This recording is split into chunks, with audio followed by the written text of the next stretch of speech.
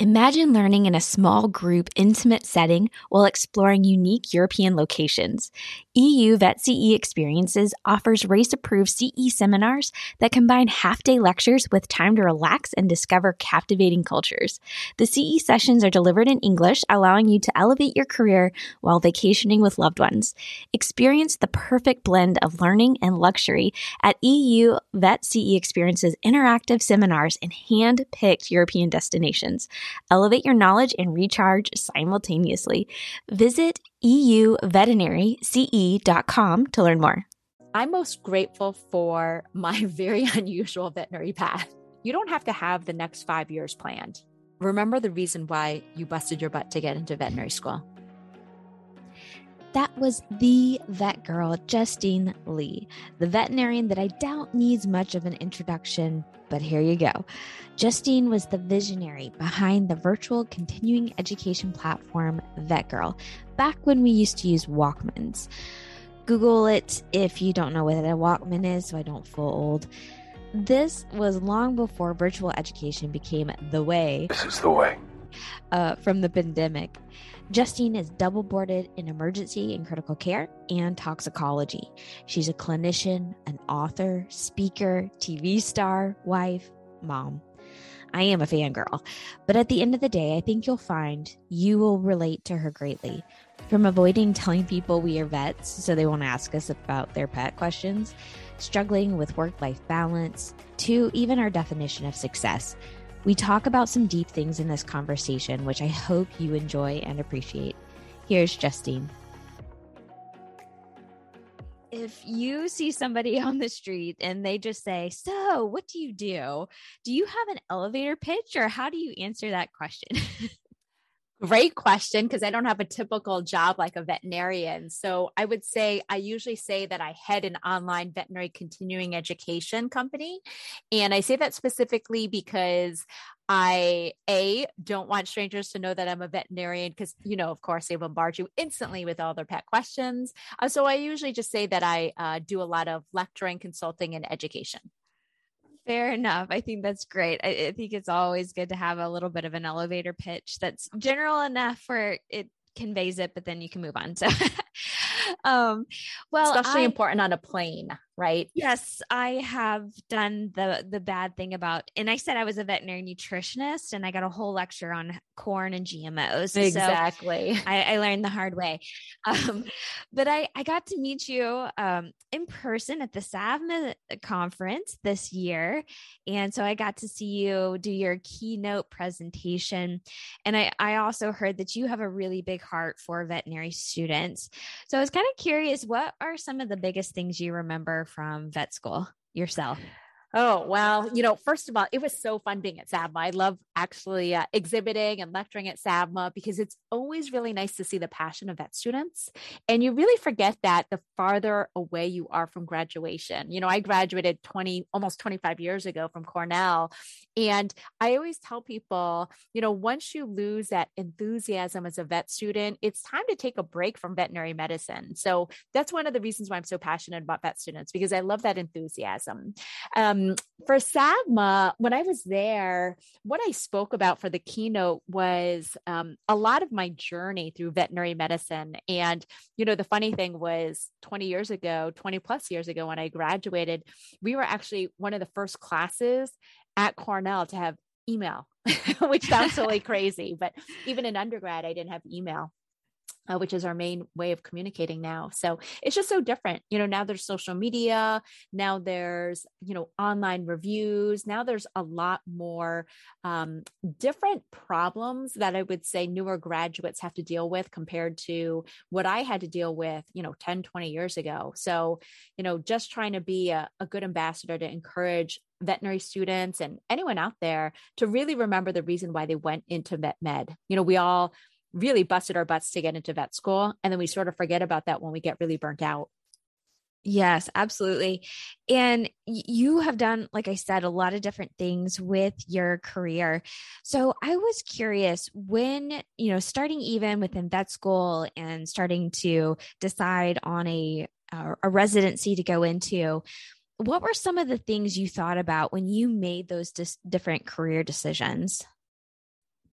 Well, that's the craziest thing. So I always tell people when they're in vet school, even when I was at SAVMA, people are like, oh, I want to do this residency, or I know I want to do this. And I always say, you're going to change your mind so much in over your career. So you don't have to go into veterinary school knowing you want to be an emergency critical care specialist or that you want to do X, Y, and Z.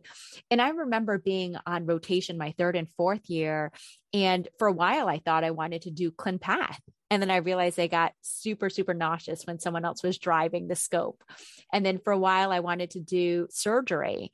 And, I changed my mind so many times. And it wasn't until I took some time off after my internship where I really missed the busyness of emergency. So I always say the best advice I could give a new graduate or a vet student is you don't have to have the next 5 years planned, right? You can just roll with it. You can figure it out. I do say, you have to work really hard in vet school. I'm actually a huge advocate of doing internships because I think it gives you so much experience. I think it exposes you to specialists, to different job opportunities that you may want to pursue.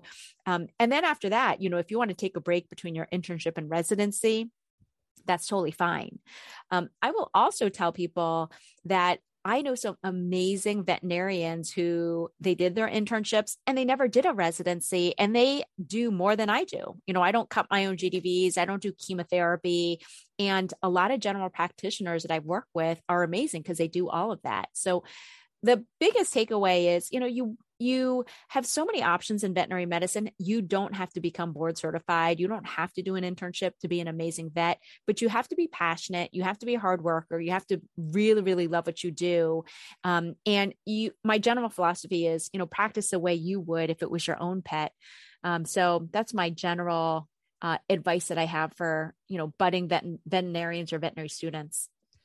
Yeah. And I agree that there are a lot of different things that veterinarians can do these days. I think that there's no better time than today to really sit down and think about what really makes you excited and passionate and to create that career. And I see that for you as well, being able to see a need, know what you're passionate about, and you go and do it. And looking at all the opportunities that you've had, whether it's being on different TV shows or things like that, a lot of opportunities you've embraced. And I'm actually kind of curious, how do you get these opportunities? Are you very proactive? Do you go look for them? Or do you kind of focus on what you like, and then these opportunities kind of come your way? Great question. I would say, no, I don't look for them. I've been really, really fortunate. I do believe everything happens for a reason. It was back in 2007, 2008, when I was reading a book, and it was a book written by a human emergency doctor. And he had written a book called Why Do Men Have Nipples? And it was basically this humorous book about, questions that you never thought you could ask your human ER physician, like, does it really take, 7 years to digest gum? Or why do you have to wait 30 minutes after swimming? And I remember as soon as I finished that book, I put that book down and I was like, I'm going to write the veterinary version to this book. And so I went on the long task of writing 2 books that were designed for pet owners, and they're designed to be humorous books. The dog book is called It's a Dog's Life, but It's Your Carpet. And the cat book is called It's a Cat's World, You Just Live in It. And I will say it was definitely one of the hardest things I did. I've published in peer-reviewed scientific journals a lot, but to actually get something published in like a Barnes and Nobles is so much harder. And it was just a lot of work. And interestingly enough, I never sold enough books to make royalties. It was a fun project, and it did actually open up a lot of doors. So it opened up a lot of doors in terms of like me blogging for or writing for Prevention Magazine, me blogging for a couple of companies. So it was probably through those opportunities after writing those 2 books that it opened more doors. Right now, I would say, I know a lot of vet students or younger veterinarians are always looking for that side hustle. And it does actually open up potential opportunities, but it's so much work. So that's the biggest thing I always warn people about. So make sure you're at least somewhat passionate about it if you're going to put all that work in. Exactly. That's what I call being a workaholic. I'm a workaholic by tendency, but if it's something that brings me joy, I call it being a workaholic instead. I love that. I will probably use that term again. So if you could go back and talk to your 21-year-old self, what do you think you would be most shocked that you've gotten to do? Oh gosh. Well, reflecting back, I only went to 3 years of undergrad at Virginia Tech. And then when I reflect back to how young I was when I went to vet school, I wasn't even 20 yet. And so in retrospect, I was very immature in veterinary school. So looking at my 21-year-old self, I probably would have given myself the advice to relax and enjoy veterinary school more, because I had worked really hard to get into vet school. I was an animal science major and took way too many credits per semester. And then I had to work really hard where I felt like I was a little fish in a big pond once I got to Cornell. And, I was that vet student who was always closing out the library Friday nights. So in retrospect, I would have given the advice to enjoy veterinary school more. The 4 years fly by so quickly. And my first year, I definitely struggled. I had transfer letters typed out to other schools. I just, didn't love the experience, but ended up falling in love with it my second through fourth year, once I really learned to love Ithaca and just live in the moment a little bit more. So I would say enjoy life more. What is one of the more surprising things that you've gotten to do in your career that you never would have thought you would have done? So the most surprising thing would be being a co-host with Dr. Will Draper, who's a veterinarian who owns several veterinary clinics in the Atlanta metro area called the Village Vets. And I got to team up with him and also the host, Mark Steinis, who used to be the host of Entertainment Tonight from like the 80s and 90s when I grew up. And so we got to host a show called Animal ER. And that was really, really fun because it was a passion project of mine, being an emergency critical care specialist. And it was with a lot of hospitals that I had either done an internship at, or I had a high level of respect for. Angel Animal Medical Center was one of the hospitals featured, and just some amazing hospitals. So that was a really fun opportunity to be on Nat Geo Wild. It was pretty short-lived. It only ran for one season. Apparently, it was a little too gory for the pet owner, but that was a lot of fun. That's actually a little surprising. Some people like gore, but maybe it's a little too realistic gore. Exactly. Yeah. So one thing I wanted to ask you as well is, what with all of the things you've gotten to do, really seeing unique parts of the profession, what are some of the biggest challenges that you're seeing more in today? The biggest challenges in veterinary medicine that I see right now, I would say the debt to income ratio is obviously a huge one. I graduated again 25 years ago with 6-figure debt, and it really stressed me out. My parents were fantastic. They paid for my undergrad. I also chose to be as fiscally responsible as I could, going to a state school and being a resident advisor and having a couple of side jobs. When I had to take on that graduate school debt, it was extremely stressful, and it added a lot of undue burden, especially during veterinary school, because back then my loans were unsubsidized. So I was accumulating interest while I was in veterinary school, and it was high. It was 8%. So that was a big stressor, and it still is a big stressor even decades out. We all know that the debt to income ratio for veterinary professionals is very, very poor compared to human medicine.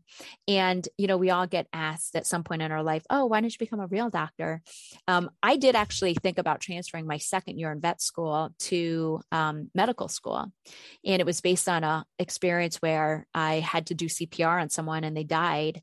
And, ultimately, I think that debt to income ratio contributes to a lot of the stressors that affect veterinarians. And we can't even say young veterinarians, because some of us have that debt for 10, 15, 20 years.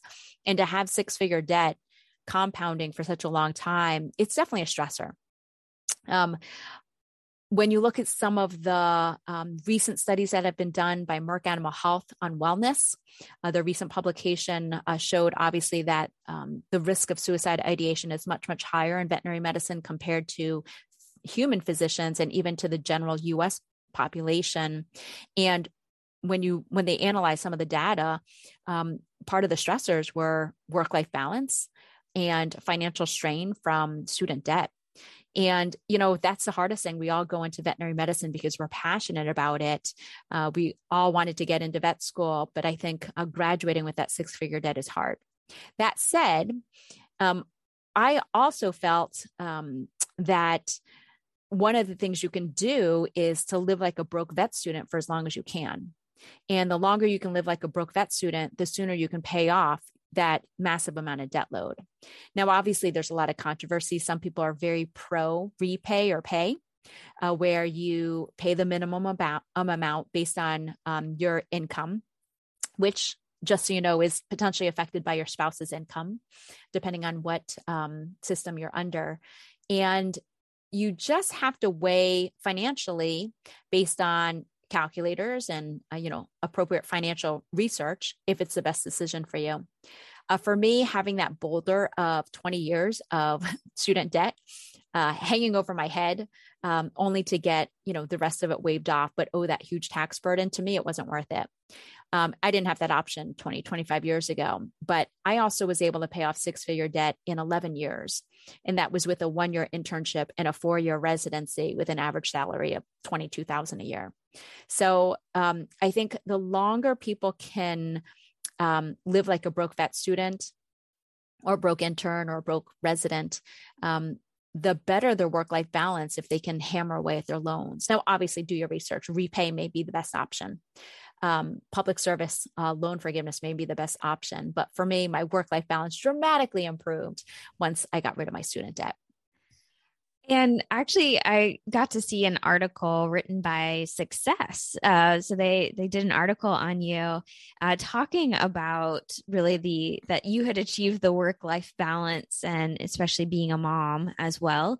And I know it was a long journey for you to be a mom as well. So this is actually something that came up in another interview I had with another veterinarian on the incidence of infertility, because we spend a lot of years working towards our career and there is a lot of stress involved. And so that can make the family aspect more challenging. So do you mind just sharing a little bit about your journey and how it might help a lot of our colleagues? Sure. So, it's interesting. I never, ever thought I would be a working mom. I mean, with my previous partner, we didn't want to have children. We wanted to be what I call DINKs, double income, no kids. And when I met my husband, we didn't meet till 38. And we got married at 40, and he did want to have children. And, up to that point, I always viewed myself as world's best aunt, world's coolest aunt. And it was interesting. It was after I was undergoing a lot of stress during that time, because of other professional issues going on. But from 40 to 43, we battled with infertility and we battled with multiple losses. IVF didn't work. And I think the hardest thing is, as a scientist, I went through theriogenology. Like I'm all, I knew about LH, FSH and all that stuff. And I just assumed, when you see all those older women with twins in their mid 40s, I just assumed scientifically that IVF would work. And I think the hardest thing was, if you look at the statistics with IVF, and we're talking, 15,000 plus US dollars for one potential cycle, the stats for a live birth are approximately 2.5 to 3%. And that's to a live birth with IVF. Well, your chances of getting naturally pregnant are just like 1 percentage point below that. So to me, it was like, I wasn't aware of that until I was older. And so the hard thing is nobody tells you to stop your veterinary career to have kids now. And I actually wrote a blog and released a blog on VETgirl called Why You Should Stop Your Veterinary Career and Have Kids Now, because I wish in retrospect, somebody had told me that. And obviously, life's all about crazy timing, but I wasn't married at that time. I wasn't mentally prepared for it at that time. I just assumed I'd be married by 30 and, we'd have kids at 35, but having still been single, it was just a journey that we ended up going through. And I will say after 3 years of infertility, we finally gave up. And it was after that where miraculously we got pregnant. And it really made me realize the effects of chronic stress. I was triaging all my business trips away. I was taking myself off the lecturing circuit.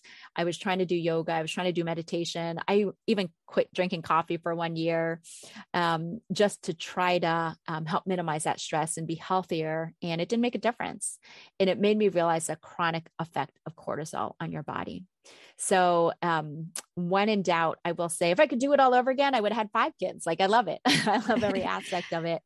But something that our field has to be cognizant of, because obviously we're a very female dominant profession, with, veterinarians being 60 to 70% of the workforce right now. Yeah. And he's about 6. Is that correct? Yeah. Good memory. So my son is 5.5, and he's the one and only son that we're going to have. So it definitely, man, I learned a lot of lessons from it. And I will say the biggest one that I learned was how hard it is to be a working parent, whether or not you're female or male. Whew, I had so much more respect once I realized how hard it is. And, it's interesting. I would definitely not say I've mastered work-life balance. In fact, when I lecture about it, my husband laughs. It's definitely a struggle, right? It's not a perfect balance, but it definitely taught me, and COVID taught me this too, to prioritize family first over work and money and everything else. For me, quality time with my family is most important.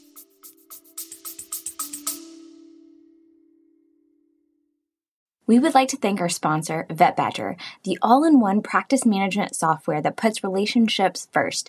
Created by working veterinary parents, VetBadger provides all the communication, team workflow, and medical management tools you need to run an efficient practice and get home to the relationships that matter most.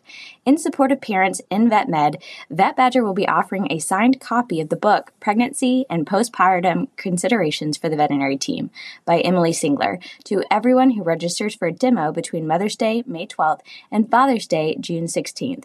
To register, visit vetbadger.com and find the link in the description below. Yeah. And so has that changed a little bit on what success looks like to you right now? Yeah. I'm very minimalistic, so I'm probably not the right person to ask. How do we define success? It's interesting. Most women in veterinary medicine, most people in veterinary medicine, male or female, are high achieving, right? We had to work really hard to get into vet school. We had to work really hard to be a good clinician. And everyone has a different definition of success. For me, after 2 years of COVID and being quarantined and the stress of it, and, having to pull my kid out of daycare for a couple of months and try to be a working parent at the same time, and trying to survive with my spouse, which was really difficult when, you're not meant to be home 24/7 with your spouse for 2 years. It was definitely a struggle. And so success to me is, it's probably not the purest definition, but it's whatever you value. And for me, I value family, quality time, as the most important thing.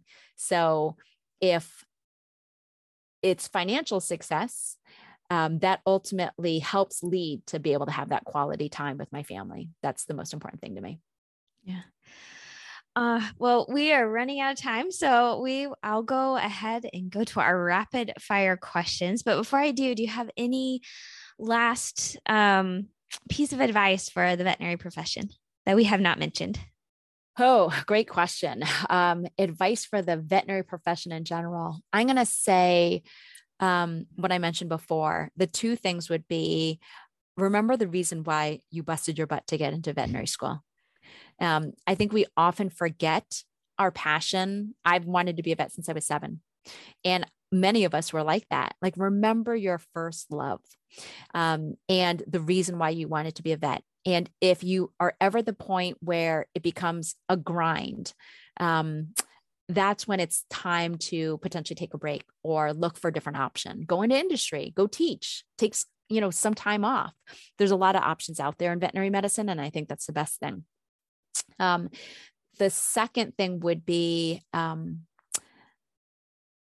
treat each pet the way we would if it was our own pet, or to treat each patient, I should say, the way we would if it was our own pet.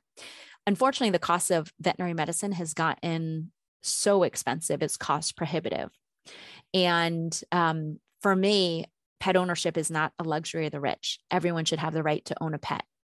And obviously, we want our pet owners to be responsible and implement appropriate preventative care and to take care of their pet as best they can.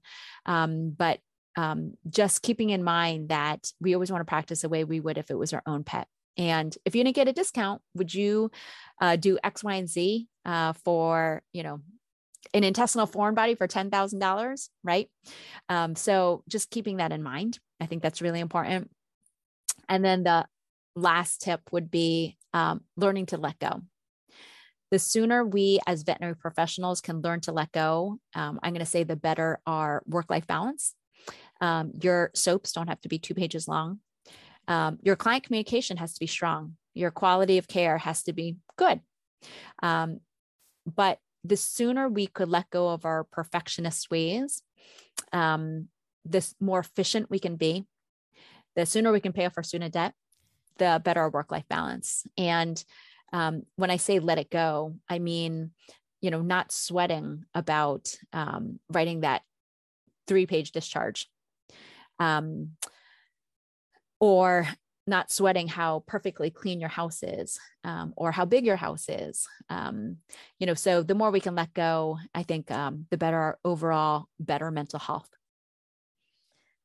That is very good advice. And I need that one as well. So again, a lot of people in our profession do. Like you said, we have a lot of achievers and perfectionists. So yes. All right. So your rapid fire questions. What is something on your bucket list?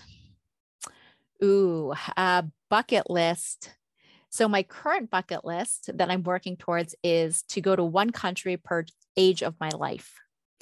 And so I'm in my late 40s. So I'm almost at my bucket list. So that's exciting. I'd love to travel. And COVID definitely put the kibosh on that. So that was hard. And then as part of my travel bucket list, it's to go to Australia and spend at least a month there exploring Australia and New Zealand. So that's always been on my bucket list too. All the A's, that. Africa, Australia, yep. and Antarctica. Oh, wow. Great list. What is a simple moment that brings you joy? Simple moment that brings me joy. Having a quiet cup of coffee before my kid wakes up. So I am a morning person, not a super early morning person, but like I'm most efficient from probably 7 to 9 a.m. Yeah. So just being able to quietly have a cup of coffee in peace without the household stirring brings me joy. Yes, I'm a morning person too. Those first moments before there's noise, I love it. Yes. If you could create a law that everyone had to follow, what would your law be? To be kind to people. Unfortunately, we have a lot of keyboard warriors, and maybe it's compounded by COVID, where people have just lost the ability to talk to each other and communicate with each other and have just nice conversations. I grew up on the East Coast until I was 30. And when I moved to Minnesota, where I've been for, almost 20 years, I will say they call it Minnesota nice out here, where it's probably a little too passive aggressive, but it taught me the importance of being kind. So if I had a law, it would be that everyone should treat each other with respect and be kind. Yeah, good rule. All right. And lastly, what is one thing you are very, very grateful for? What am I most grateful for? A lot of things. I implement a high-low for our family every day at dinner time. So we have to talk about the highs and lows and just remember to be grateful. I'm most grateful for my very unusual veterinary path and career. I was a total C student at Cornell. I was able to squeak by and graduate with a 3.0 after a year of A's in clinics. But if you asked any of my classmates, they would never have said, they would have never picked me to, launch VETgirl or be a small business owner or, be an ambassador, I would say. So I'm just grateful for my path. I'm grateful for the amazing mentors and colleagues that have helped lift me up in veterinary medicine. I couldn't have survived my internship without some of my intern mates. Same thing with my residency. I wouldn't have been able to survive with certain people in my life. And I wouldn't have been able to launch VETgirl as online veterinary CE without some of my veterinary colleagues who were my intern mates and resident mates and who helped lecture for us at, initially lower pay because we were just a small startup. So I would say I'm most grateful for the relational nature of veterinary medicine.